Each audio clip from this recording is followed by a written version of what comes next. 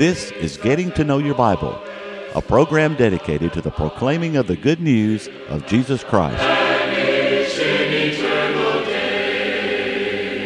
Here's Billy Lambert. It is a pleasure to be with you today on Getting to Know Your Bible. We do appreciate those of you that have tuned in to watch today. We may have those watching today for the first time, and may I welcome you to our telecast. I want to discuss a subject today that I think we really need to study because of the attitude that I see many people have toward themselves. I want us to think about this theme today, how to love yourself. How to love yourself. Stay tuned as we discuss that today. Now, on our telecast, we continue to offer a free Bible correspondence course. I emphasize the course is free. We'd like for you to avail yourself of the opportunity of receiving the course. So in order that you might know more about the course and that you might know how to order the course, let's pause for just a moment. To help you in your study of the Bible, we want to send you this Bible correspondence course. This course is non-denominational. It's based on the Bible. It's conducted by mail, and it's free. To receive this course, write to Getting to Know Your Bible, Post Office Box 314, Summerdale, Alabama 36580, or call toll-free 1-877-711-5214. I want to read a text now from the 22nd chapter of Matthew. We'll begin reading in the 34th verse, and I'll read down through verse 40. This is a text that I think would be very familiar to most people who read the Bible and are familiar with the Bible, because Jesus is answering the question, what's the greatest commandment of all, and what's the second greatest commandment of all? Listen while I read. And when the Pharisees heard that he had silenced the Sadducees, they gathered together. Then one of them, a lawyer, asked him a question, testing him and saying, Teacher, which is the great commandment in the law? Jesus said to him, You shall love the Lord your God with all your heart, with all your soul, and with all your mind. This is the first and great commandment. And the second is like it, you shall love your neighbor as yourself. On these two commandments hang all the law and the prophets. Notice in this particular text that there was a lawyer that came to Jesus, asked him this question, which is the greatest commandment in the law? He was testing Jesus. And Jesus answered him like this, You shall love the Lord your God with all your heart. And the second is to love your neighbor as yourself. There are three great things that we learn from this text. Number one, we are indeed to love God. Love God with all the fiber of our being. Love God with all of our heart, with all of our soul, with all of our mind, with all of our strength. And there is not a greater commandment than the commandment to love God. In the Old Testament, in Deuteronomy 6 and verse 4, Moses taught Israel, Hear, O Israel, the Lord our God is one Lord, and thou shalt love the Lord thy God. So we're to love God. Now the second thing that we learn is that we are to love other people. Jesus said in verse 39, Thou shalt love thy neighbor as thyself. In Luke the 10th chapter, there was a lawyer that came to Jesus, and this lawyer asked Jesus a question, and the question was, What shall I do that I might inherit eternal life? And so Jesus asked this man the question, well, now, what's written in the law, and how do you read the law? And so the man answered, you shall love the Lord your God with all your heart, with all your soul, with all your strength, with all your mind. And so he said, now that's the greatest commandment. And he said, and your neighbor as yourself. So in response to the question, the man asked, what shall I do to inherit eternal life? Jesus said, what do you read in the law? And the man said, you need to love God. You need to love other people. Now, third thing we learn is that we are to love ourselves. Notice Jesus in Matthew 22 said, thou shalt love thy neighbor as thyself. Unfortunately, many people do not love themselves. We're not talking about selfishness. We're not talking about an individual being self-centered. We're talking about a self-love based on God's value of the individual.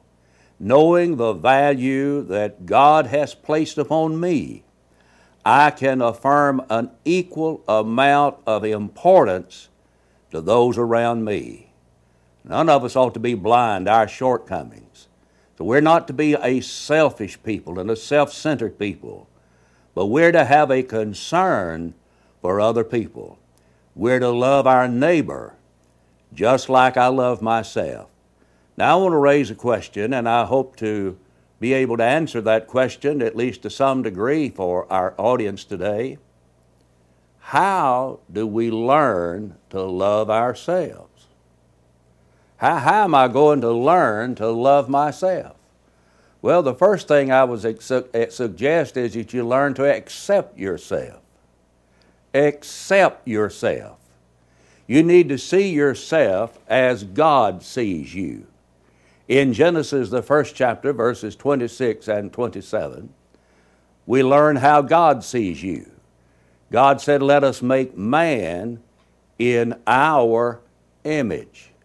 We have been made in God's image. Sometimes we say that in regard to a young person, that's the very image of his father or the image of his mother. In other words, we can see the parent in that child. God stamped His image upon man. You have been made in the image of God.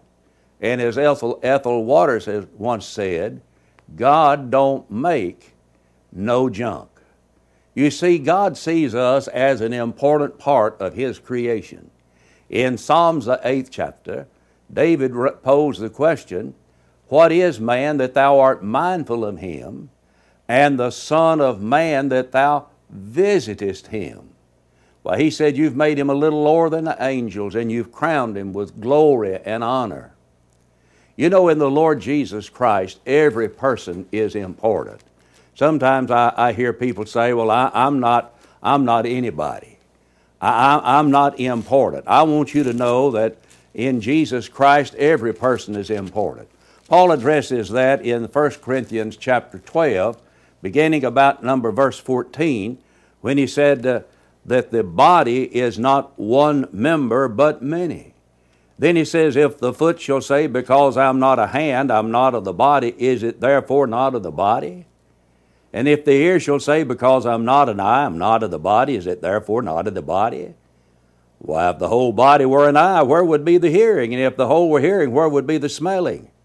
But now here's the point he's making, using the human body as an illustration. But now, God has set the members, each one of them in the body, just as He pleased. God did it just as He pleased.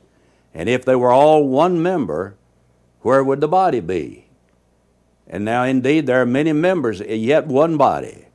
And the eye cannot say to the hand, I have no need of you, nor the head to the feet, I have no need of you. But much rather those members of the body which seem to be weaker are necessary. Every member of the physical body is a necessary part. And every person that is a member of the body of Christ is a necessary part. There are no unimportant people to Jesus Christ. In Christ, everyone is important. Number one, you've been made in the image of God. And number two, when you become a Christian, you have been redeemed by the blood of the Lord Jesus Christ, and in Christ you're saved, and in Christ you're important. You know, it's so easy for us to dwell on what we don't have. I want to suggest that you start concentrating on what you do have. In order to love yourself, learn to accept yourself. A second suggestion in learning to love yourself is forgive yourself. Now, I don't have any doubt about God loving us enough that He would be willing to forgive us. In Romans the 8th chapter and verse 32, Paul said, "For God spared not His own Son, but He gave His Son up for us." He did not spare His Son. He gave His Son. And that was because of the love that He had for us.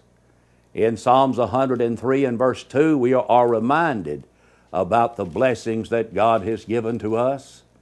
And He said, "Bless the Lord, O my soul, forget not all of His benefits." And one of those benefits that is mentioned in that psalm is the benefit of forgiveness.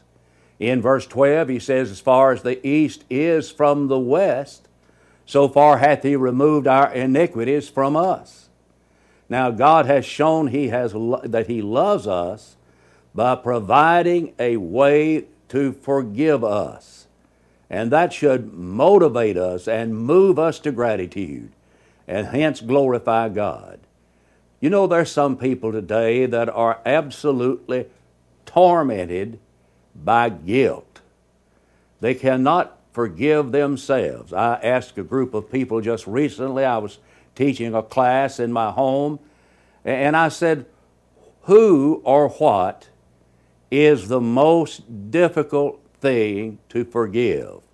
Our discussion that night was on the subject of forgiveness, and several in the class responded, "It's hard to forgive yourself." I think that's true, and I think so many people today are tormented by the things they've done in the past. But you see, if God forgives us, and God has accepted us in the Beloved, we need to accept the forgiveness that God has extended toward us. Somebody says, "Well, I just don't feel worthy of God forgiving." And none of us are worthy of God forgiving us. It's a matter of God's grace. In Ephesians chapter 1 and verse 7, Paul there writes about forgiveness, and he said, "In whom we have redemption through His blood, the forgiveness of sin, according to the riches of His grace." None of us are worthy of being forgiven, but God forgives us whether we are worthy of it or not. That's what grace is all about. And friend, when God forgives you of a sin, and He forgives all your past sins, may I remind us all that God doesn't do a halfway job of forgiving. As a matter of fact, in Acts the 3rd chapter, and in verse 19, we learn that when our sins are forgiven, they are blotted out. There's a couple of passages in the 55th chapter of Isaiah that I enjoy reading for my personal benefit, and that's verse 6 and verse 7. The 55th chapter of Isaiah is just rich with Bible truths. Now listen to verse 6. "Seek the Lord while He may be found. Call upon Him while He is near. Let the wicked forsake his way, and the unrighteous man his thoughts. Let him return to the Lord, and He will have mercy on him, and to our God, for He will abundantly pardon." Imagine an individual who has been convicted of a serious crime, a crime for which they may either spend the rest of their life in jail or they may give their life, that is, they may be executed. And then maybe the governor of the state where that individual lives issues them a pardon. Do you suppose that individual is going to say, well, you know, I just can't accept that pardon? Oh, you say, no, that person would willingly, gladly accept the pardon that had been offered. We've been offered a pardon for our sins. God said, I will abundantly pardon you of your sins. You need to learn to forgive yourself. If God forgives you, you have been forgiven of all of the things of the past. God loves you, and He has accepted you. Sometimes we have a hard time understanding that. If you want to love yourself, forgive yourself. Forgive yourself. And another suggestion I would make is that you forget yourself. We live in a me world. I first heard that expression a number of years ago from an older preacher, I guess more than 30 years ago, so this attitude has been around a long time. But we still live in a me world. That is a world where people are so self-centered, thinking about themselves. We're even told you can have it your way. We're told do yourself a favor. We're told you need to look out for number one. We're told you owe it to yourself. But you know, the attitude Jesus had was a completely different attitude. He forgot Himself. You see, He was not looking out for number one. He was not trying to have it His way. As a matter of fact, in Romans 15 and verse 3, Paul reminds us that Christ pleased not Himself. He was not thinking about Himself. He forgot Himself. In Philippians chapter 2, we're told that He was on an equality with God, but He emptied Himself in the form of a servant. A man who's thinking about himself is not going to do that. You see, Jesus forgot Himself. Do you want to be happy? Do you want real joy in life? Then you need to learn to love yourself. And you forget yourself when you love yourself. In Philippians chapter 2, Paul said, each of you, looking not only on his own things, but also on the things of others. Joy is found by putting Jesus first in your life, others second, and yourself comes last. That's the way you spell joy, J-O-Y. Jesus, others, yourself. So Jesus said, thou shalt love thy neighbor as thyself. To love yourself, you need to learn to forget yourself. May I make us another suggestion, that is that you enjoy yourself. All things were created for us to enjoy. I don't think many people know how to enjoy themselves. They get caught up in things of life, and they'll say, well, you know, I'm just too busy. They're caught on the treadmill of business. I think there are reasons that people get so busy in life.